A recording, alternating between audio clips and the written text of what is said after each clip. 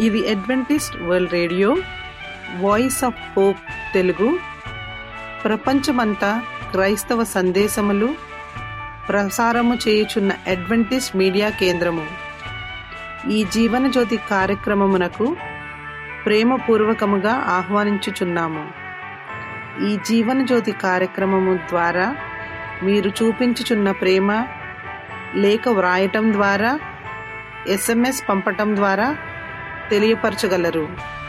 అందు నిమిత్తం మేము కృతజ్ఞతలు మీ అందరికీ చెప్పుచున్నాము. ప్రియమైన సహోదరి సహోదరులకు, నేడు మేము ప్రచారము చేయుచున్న సుమధుర గీతాలను, ఆధ్యాత్మిక సందేశములు మరియు బైబిల్ ప్రవచనములు. ప్రియమైన శ్రోతలకు ఈ కార్యక్రమము సుమధుర గీతముతో ప్రారంభించుచున్నాము.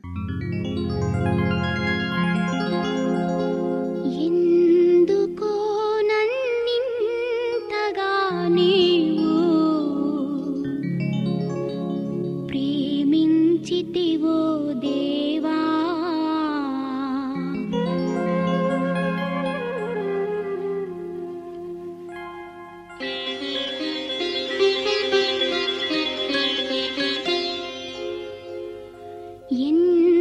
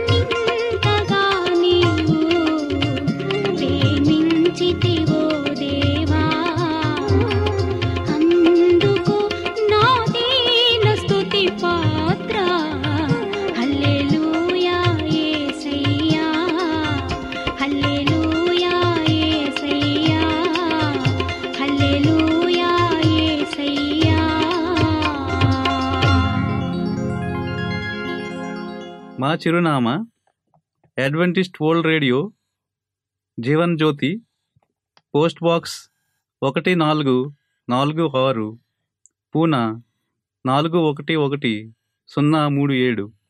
Mobile number 9398344406, Maharashtra, India. Email CHRICHARDJOHN@gmail.com. CDE number 00080004010703. ఈ సమయమందు పాస్టర్ రిచర్డ్ జాన్ గారు వాక్యోపదేశం చేస్తారు. క్రీస్తు జీవితం, మరణము మరియు పునరుద్ధానం. దేవుని నామానికి మహిమ కలుగును గాక. మరి ఒకసారి ఈ దినమందు దేవుని యొక్క సందేశాన్ని వినటానికి విచ్చేసిన ప్రతి దేవుని బిడ్డలను దేవుడు దీవించి ఆశీర్వదించి బలపరిచి నడిపించునుగాక. మీకు ప్రసంగాల్ని అందిస్తున్నవారు pastor Richard John CH.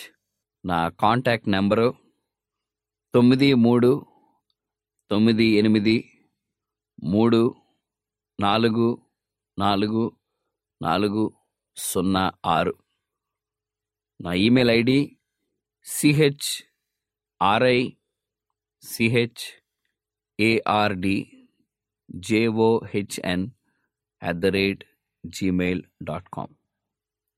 Poona Adventist media centre ద్వారా ఈ తెలుగు వర్తమానాలు మీకు అందించబడటానికి మరి కృషి చేస్తున్న ఏఎంసీ వారికి, మరి ఈ అన్ని కార్యక్రమాలు మీకు ప్రసారం చేస్తున్న వారందరూ కూడా మేము కృతజ్ఞతలు తెలియపరుస్తూ ఉన్నాం.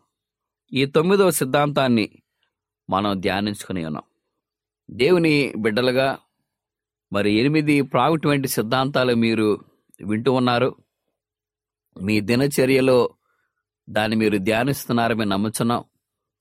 మరి భవిష్యత్ కాలంలో కూడా మనం నేర్చుకోబోయే, తెలుసుకోబోయే, లేకపోతే నెమరు వేసుకోబోయే ఈ సిద్ధాంతాలు మన యొక్క జీవిత విధానంలో మార్పులను కలిగించి దీవెనలు దేవుడు దయచేయాలని సేవకుడిగా నేను కోరుకుంటూ ఉన్నాను.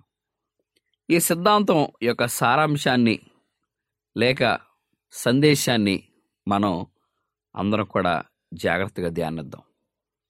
క్రీస్తు జీవితం, మరణం మరియు పునరుద్ధానం. దేవుని చిత్తానికి సంపూర్ణ విధేయతతో క్రీస్తు జీవితం, అతని బాధ, ఆయన శ్రమ, ఆయన త్యాగం, ఆయన మరణం మరియు పునరుద్ధానము దేవుడు మానవ పాపానికి ప్రాయశ్చిత్తానికి ఏకైక మార్గాన్ని అందించాడు. తద్వారా విశ్వాసం ద్వారా ఈ ప్రాయశ్చిత్తాన్ని అంగీకరించేవారు శాశ్వత జీవితాన్ని కలిగి ఉంటారు. ఈ పరిపూర్ణ ప్రాయశ్చిత్తం దేవుని చట్టం యొక్క నీతిని మరియు అతని పాత్ర యొక్క దయను సమర్థిస్తుంది. ఎందుకంటే అది మన పాపాన్ని ఖండిస్తుంది మరియు మన క్షమాపణను అందిస్తుంది. క్రీస్తు మరణం మరియు ప్రాయశ్చిత్తం సయోధ్య మరియు రూపాంతరానికి మార్గం సరళం చేస్తుంది. క్రీస్తు యొక్క పునరుద్ధానం చెడు శక్తులపై దేవుని విజయాన్ని ప్రకటిస్తూ మరియు ప్రాయశ్చిత్తాన్ని అంగీకరించే వారికి పాపం మరియు మరణముపై వారి చివరి విజయాన్ని నిర్ధారిస్తుంది. ఇది యేసుక్రీస్తు ప్రభువును ప్రకటిస్తూ అతని ముందు పరలోకం మరియు భూమిపై ఉన్న ప్రతి మోకాళ్ళు వంగి ఉంటాయి. ఈ యొక్క విషయాన్ని మనం అందరం కూడా జాగ్రత్తగా చూసినప్పుడు క్రీస్తు జీవితం, మరణం మరియు పునరుద్ధానంలో ప్రాముఖ్యమైన విషయాల్ని మనందరం కూడా మరి తిలకించున్నాం. ప్రియమైన వారలారా, యేసుక్రీస్తు ప్రభు మరి మానవుని కోటికి మరి తన యొక్క విజయాన్ని చూపించడానికి తన యొక్క దీవెన మానవులు ఆస్వాదించడానికి ఆయన చేసిన గొప్ప త్యాగము ఎంతో గొప్పగా ఉన్నది. ఆయన జీవితాన్ని మనం చూస్తే 33.5 సంవత్సరాలు ఈ లోకంలో ఆయన జీవించాడు. 3.5 సంవత్సరాలు తన యొక్క సుదీర్ఘటువంటి సేవను ఆయన అందించి, ఆ 3.5 సంవత్సరాల్లో ఆయన శిష్యుల్ని ఎన్నుకొని తన యొక్క సేవ మరి భవిష్యత్తుని ఆయన గుర్తించి ఎన్నో అద్భుతాలు మానవులు గ్రహించాలని, ఆ యేసుక్రీస్తు ప్రభు మెస్సయాన్ని గుర్తించాలని, మరి ఆయన రాజ్యం కొరకు వేగిరపడే ప్రియ విశ్వాసులుగా ఉండాలని యేసుక్రీస్తు ప్రభు గొప్ప జీవితాన్ని ఆయన జీవించినారు. ఆఖరికి ఆయన మహాత్యాన్ని గుర్తించలేకపోయిన విశ్వాసులను కూడా, లేకపోతే ఆయన శిలువ మీద మరి వేలాడదీసిన వారిని కూడా యేసుక్రీస్తు ప్రభు ఆ క్షణమందే క్షమించారు. ఏమని యేసుక్రీస్తు ప్రభు చెప్పినారంటే, అయ్యా నా తండ్రి, ఈ గిన్నె నా నుంచి తొలగించమని చెప్పాడు. ఇంకో ప్రత్యేకటువంటి మాటని ఆయన మాట్లాడున్నారు. ఏమని చెప్పారంటే, వీరేం చేస్తున్నారో వీరికి తెలియదు తండ్రి, వీరిని క్షమించమని చెప్పారు. యేసుక్రీస్తు ప్రభు పలికిన ఆ యొక్క మాటను బట్టి మనం చూస్తే అక్కడున్న వారికి, ఆ కాలంలో జీవించిన విశ్వాసులందరికీ క్షమాపణ, ప్రాయశ్చిత్తం జరిగిందని సేవకుడిగా నేను ఎంతో నమ్ముచున్నాను. ఈరోజు యేసుక్రీస్తు ప్రభు చేసిన త్యాగం ద్వారా నీకు నాకు రక్షణ దేవుడు కల్పించాడు. ప్రాయశ్చిత్తం యేసుక్రీస్తు ప్రభు మన తరపున ఆయన చేస్తున్నాడు. ప్రిమెంట్ వార్లారా, సో యేసుక్రీస్తు ప్రభు తన తండ్రి మహిమను మహిమపరిచే విధంగా చేసినప్పుడు నీవు నేను ఆయన ప్రియబిడ్డలుగా మనం ఏం చేయాలి? ఆయన జీవితానికి ఒక మారు పేరుగా నీవు నేను పనిచేస్తుండాలి. తనకు గుర్తింపు మనం తీసుకురావాలి. క్రైస్తత్వంలో నీవు ఆత్మీయతలు ఎదిగి యేసు క్రీస్తు ప్రభు సాక్షిగా నీవు నేను జీవించాలి. కేవలం ఈ లోకపరమైనటువంటి మరి మార్గాన్ని మనం ఎంచుకొని ఈ లోకం కొరకే మనం జీవించకుండా, ఈ లోకం తాత్కాలికమని, ఈ జీవిత విధానం దేవుడు మనకిచ్చిన వరమని, అవకాశం అని తెలుసుకొని ఆయన నిత్యరాజ్యం కొరకు నీవు నేను సిద్ధపడాలి. ఈరోజు ఈ సిద్ధాంతంలో 5 ప్రాముఖ్యమైన విషయాలు, 5 వాక్యాలతో కూడిన సందేశాన్ని మీకు నేను ఇవ్వనై ఉన్నాను. మొదటిది మనం చూస్తే క్రీస్తు సయోధ్య మంత్రిత్వ శాఖ. ఈ మాటనే మనం గమనించినట్లయితే క్రీస్తు తన యొక్క జీవిత విధానంలో ఎటువంటి ప్రాధాన్యతని ఆయన ఇచ్చినారు. 2 కొరింథీయులు రాసిన పత్రిక 5వ అధ్యాయము 19వ వచనంలో ఏమని రాయబడినదంటే, దయచేసి మనందరం కూడా మన పరిశుద్ధ గ్రంథాన్ని, లేకపోతే మన ఫోన్స్లో కానీ, ఐప్యాడ్స్లో కానీ, ల్యాప్టాప్స్లో కానీ, ఎక్కడైతే మీరు దేవుని యొక్క వాక్యం చూస్తున్నారో ఆ సందేశాన్ని మీరు ఈ సమయం ముందు ధ్యానించవలసిన నేను కోరుచున్నాను. నేను చదువుతున్నాను. అదేమనగా, దేవుడు వారి అపరాధములను వారి మీద మోపక క్రీస్తునందు లోకమును ఎంతో తనతో సమాధాన పరుచుకొనుచు ఆ సమాధాన వాక్యమును మాకు అప్పగించుము అనే మాట మనం చూస్తున్నాం. ఇక్కడ చూసినట్లయితే దేవుడు వారి అపరాధములను వారి మీద మోపలేదు. ఎవరి మీద మోపుకుని ఉన్నాడు? మానవుడు చేసిన అపరాధములను యేసుక్రీస్తు ప్రభు ఆయన మ్రాను మీద మోపుకుని ఉన్నాడు. తర్వాత క్రీస్తునందు లోకమును ఎంతో తనతో సమాధాన పరుచుకొనుచు ఆ సమాధాన వాక్యము మనకు అప్పగించారు దేవుడు. మనం ప్రాధేయపడుచున్నాం. ఈ వాక్యం మనం చూసినట్లయితే యేసుక్రీస్తు ప్రభు మన అపరాధములు మోస్తున్నారు. మన అపరాధములు మోస్తూ ఈ లోకాన్ని సమాధానపరచుటకు ఆయన ఇచ్చిన గొప్ప వరం ఏమిటంటే సమాధానంతో కూడిన వాక్యాన్ని మనకిచ్చాడు. ప్రియమైన వారలారా, రెండోది మనం చూద్దాం. క్రీస్తు యొక్క ప్రాయశ్చిత్త త్యాగం. ఆయన చేసిన ప్రాయశ్చిత్త త్యాగం ఏమై ఉన్నదని పరిశుద్ధ గ్రంథాల్లో మనం చూస్తే, రోమీయులకు రాసిన పత్రిక 5వ అధ్యాయము 10వ వచనంలో ఈ వాక్య సందేశం మనకున్నది. ఏలైనగా శత్రువులమై మనం ఉండగా ఆయన కుమారుని మరణము ద్వారా మనము దేవునితో సమాధానపరచబడిన ఎడల సమాధానపరచబడిన వారమై ఆయన జీవించుట చేత మరియు నిశ్చయముగా రక్షింపబడదుము. ఎంత చక్కని వాక్యం మనం చూస్తూ ఉన్నాం. ఇందాక చదివిన వేదవాక్యం లేకపోతే లేఖనాలు మనం చూస్తే యేసుక్రీస్తు ప్రభు ఆయన మ్రాను మీద మన అపరాధములు ఆయన మోసి మనకి సమాధానం పరుచుటకు ఈ లోకాన్ని సమాధాన వాక్యం మనకి ఇచ్చడం మనం చూసాం. ఈ వాక్యంలో మనం చూస్తే మరి కుమారుడైన యేసుక్రీస్తు ప్రభు మరణము ద్వారా దేవునితో మనకి సత్య సంబంధం ఉంచటానికి ఆయన ఏం చేశారంటే ఆయన జీవితాన్ని మనకు నిశ్చయముగా అర్పించినందుకు మనకి రక్షణ కలిగి ఉన్నది. ఈరోజు యేసుక్రీస్తు ప్రభు మన కొరకు చేసిన త్యాగాన్ని మనం ఒకసారి జ్ఞాపకం చేసుకుంటే మనకి తప్పనిసరిగా రక్షణ కల్పించడాన్ని నీవీరోజు ఎవరితోనైనా నువ్వు చెప్పవచ్చు, శపథం చేయవచ్చు, నేను రక్షించబడి ఉన్నాను. కానీ రక్షణ కల్పించాడు మన దేవుడు. కానీ ఆ రక్షణ యొక్క విలువలను నీవు నేను కనపరచాలి. ఎలా కనపరచగలవు? మన యొక్క జీవిత విధానంలో మార్పులు కనపరచాలి. దేవునికి భయభక్తులుగా మనం జీవించాలి. ఆ రక్షణ మెట్లను మనం ఎక్కుతూ ఉండాలి.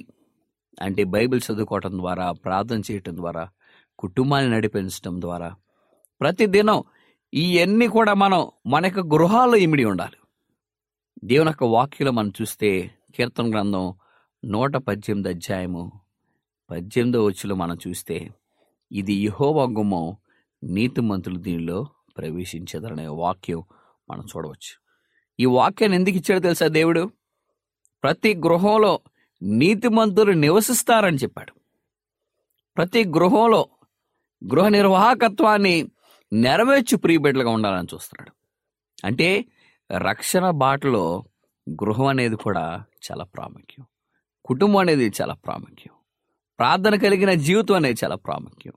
వాక్యాన్ని నెమరు వేసుకునే శక్తి, జ్ఞానం అనేది కూడా మన యొక్క రక్షణకి మరి మెట్టులుగా మనకున్నాయి. సో యేసుక్రీస్తు ప్రభు ఆ యొక్క భారాన్ని ఆయన మోస్తున్నారు.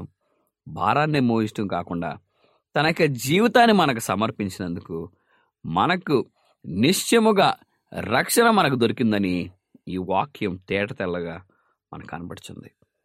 మూడవది మనం చూస్తే క్రీస్తు విమోచన క్రయధనము. క్రీస్తు విమోచన క్రయధనము. గలతీయులకు రాసిన పత్రిక 3వ అధ్యాయము 11 నుంచి 12 వచనాలు మనం చూస్తే నీతిమంతుడు విశ్వాసములుగా జీవించును. ధర్మశాస్త్రము విశ్వాస సంబంధమైనది కాదు గాని దాని విధులను ఆచరించువాడు వాటి వలన జీవించును. యేసుక్రీస్తు ప్రభు క్రయదానం ఆయన చేస్తున్నాడు. ప్రాయశ్చిత్త త్యాగం యేసుక్రీస్తు ప్రభు చేశాడు. కానీ క్రీస్తు విమోచన కొరకు నీవు ఎలాగా సిద్ధపడి ఉండాలి తెలుసా? నీతిమంతుడిగా ఉండాలి. విశ్వాస మూలముగా నీవు జీవించాలి. ధర్మశాస్త్రాన్ని, విశ్వాస సంబంధమైన విషయాలు, విధులను నీవు ఆచరించాలి. ధర్మశాస్త్ర విధుల్లో మనం చూస్తే మొదటి 4 ఆజ్ఞలు మానవుడు దేవునికి చేయాలి. మిగతా 6 మనం చూస్తే మానవుడు సొంత మరి సంబంధమైన మానవునికి చేసే క్రియా ఆలోచనల్ని ధర్మశాస్త్రంలో దేవుడు మనకి విధులుగా ఇచ్చినాడు. ఈ చట్టాన్ని దేవుడు మనకు జారీ చేయకపోతే ఈ లోకంలో నువ్వు తెలుసుకునే విశేషాలు ఏమున్నాయి? సెవెంత్ డే అడ్వెంటిస్ట్ సంఘంలో గొప్ప విషయాన్ని దేవుడు దాగి ఉంచాడు. ఈ వాగ్దానాలు మనం గైకొనాలని, ఈ సత్య సంబంధం నీకు దేవుడు ఏర్పాటు చేయాలని ఆయన కోరుకుని ఉన్నాడు. అందుకనే ఈ వాక్యాన్ని మనం చూస్తే నీతిమంతుడిగా నువ్వు జీవించాలి. విశ్వాస మూలముగా జీవించును. ధర్మశాస్త్రము విశ్వాస సంబంధమైనది కాదు గాని దాని విధులను ఆచరించువాడు వాటి వలన జీవించును.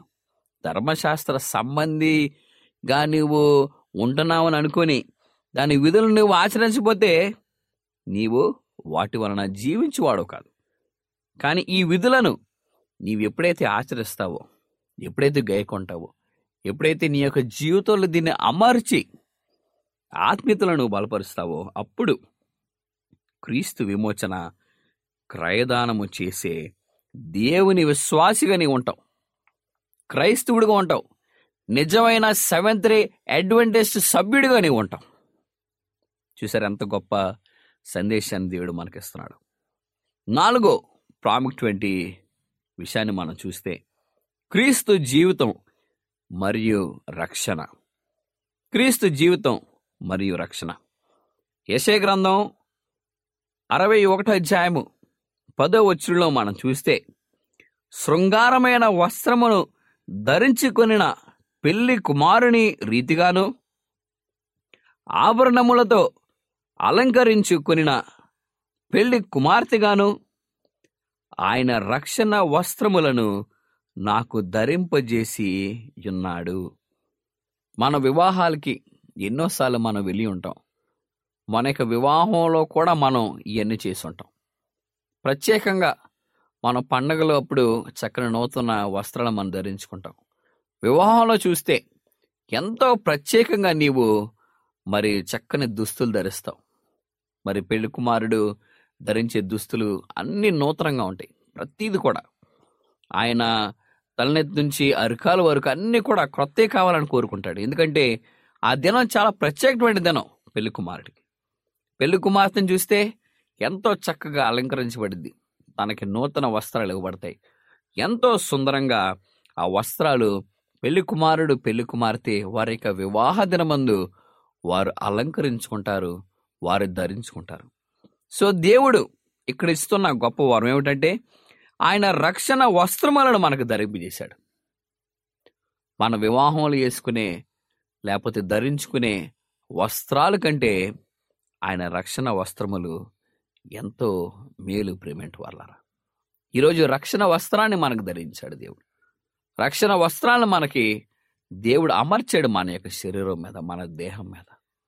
ఈరోజు అటువంటి ఉపకారటువంటి మేలుని దేవుడు మనకు సమకూర్చాడు. 5వ ప్రాముఖ్యమైన విషయం ఏమిటంటే క్రీస్తు పునరుద్ధానము మరియు రక్షణ. క్రీస్తు పునరుద్ధానము మరియు రక్షణతో కూడిన వాక్యం ఏమేముందంటే 1 కొరింథీయులకు రాసిన పత్రిక 15వ అధ్యాయము 17వ వచనంలో మనం చూస్తే, క్రీస్తు లేపబడిన ఎడల మీ విశ్వాసము వ్యర్థమే, మృతులు లేపబడిన ఎడల క్రీస్తు కూడా లేపబడలేదు. అంతేకాదు క్రీస్తునందు నిద్రించిన వారును నశించరు. ఈ వాక్యం మనం చూస్తే నేను కొన్ని మాటలు నేనే ఈ యొక్క వాక్యాన్ని మార్చాను. ఎందుకంటే ఒక క్లుప్తోటువంటి ఒక సమరితో కూడిన వాక్యాన్ని నేను ఇవ్వాలని కోరుకున్నాను. ఈ 2-3 వాక్యాలు మనం చూస్తే 15, 16, 17, 18 ఈ 4 వచనాల్ని ఒక చిన్న సెంటెన్స్ రూపంలో మీకు తెలియపరిచాను. క్రీస్తు లేపబడిన ఎడల మీ విశ్వాసం వ్యర్థమే, మృతులు లేపబడిన ఎడల క్రీస్తు కూడా లేపబడలేదు. అంతేకాదు క్రీస్తునందు నిద్రించిన వారును నశించరు. ఇక్కడ దేవుని యొక్క వాక్యం మనం చూస్తే యేసు క్రీస్తు ప్రభు మరణించి, లేకపోతే మొదటగా ఆయన జీవించి, ఆయన మరణించి, ఆయన 3వ దినాన్న పునరుద్ధానుడయ్యాడు. కాబట్టి మనం కూడా ఈ లోకంలో జీవించిన తర్వాత సుదీర్ఘటువంటి మరి ఆయుష్ను మనం ముగించుకొని మరణిస్తాం. మరణించిన తర్వాత మరలా యేసుక్రీస్తు ప్రభు రెండోసారి ఈ లోకానికి వచ్చినప్పుడు ఆ సమాధుల్లో నీతిమంతుడిగా నీవు నేను ఉన్నట్లయితే తప్పనిసరిగా లేపబడతాం. దేవుని యొక్క సిద్ధాంతాన్ని నీవు నేను మనం చేస్తూ ఉంటాం. దేవుడు మనలను దీవించి ఆశీర్వదించును గాక. ప్రార్థన చేసుకుందాం. పరిశుద్ధ ప్రేమను మా తండ్రి, నీ ఘనమైన నామమునకు స్తుతులు స్తోత్రాలు చెల్లించిన ప్రభువా, ఈ సిద్ధాంతాన్ని తండ్రి మేము గుర్తించున్నాం తండ్రి. నీ యొక్క జీవితాన్ని, నీ మరణాన్ని, పునరుద్ధానం గురించి మేము తెలుసుకుని ఉన్నాం ప్రభువా.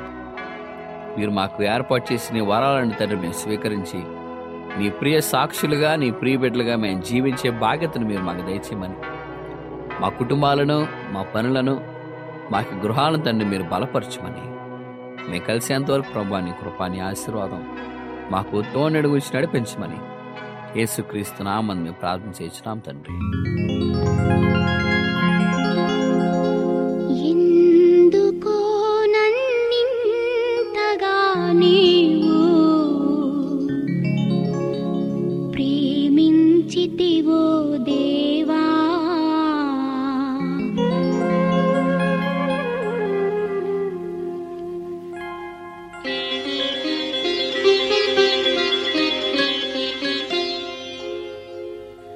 ఎందుకో నన్నింతగా నీవు ప్రేమించితివో దేవా, అందుకు నాదీన స్తుతి పాత్ర. హల్లెలూయా యేసయ్యా, హల్లెలూయా యేసయ్యా. ఎందుకు నన్నింతగా నీవు ప్రేమించితివో దేవా.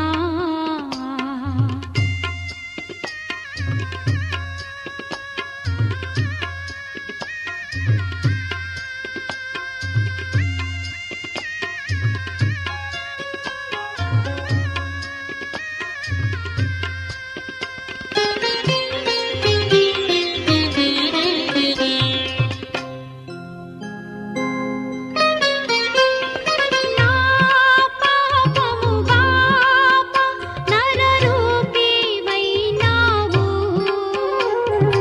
నా శాపము బాప నలిగి వ్రేలాడితివి. నా పాపము బాప నరరూపివైనావు. ఈ వాక్యోపదేశము మీ అందరికీ ఆశీర్వాదకరముగా ఉండాలని ప్రార్థిస్తున్నాము. మీ యొక్క సలహాలు మాకు లేఖ మరియు SMS ద్వారా ఇవ్వగలరు. మీకు ఏమైనా బైబిల్ పాఠములు నేర్చుకోవలసిన ప్రేరేపణ ఉన్నట్లయితే మాకు తెలియజేయగలరు. మీకు ప్రార్థన అవసరతలు ఉన్నట్లయితే మాకు వాట్సాప్, SMS ద్వారా తెలియపరచగలరు. మీ కొరకు ప్రార్థన చేయుచున్నాము. ప్రియమైన విశ్వాసులారా, మా చిరునామా Adventist world radio, Jeevan Jyoti, post box number 1446, Poona 411037, Maharashtra, India. Mobile number 93344404.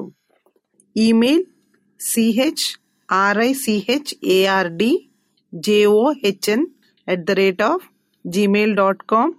మరలా ఇదే సమయానికి ఇదే మీటర్ బ్యాండ్లో కలుద్దాం. అంతవరకు సెలవు. దేవుడు మిమ్ములను మీ కుటుంబాలను దీవించునుగాక.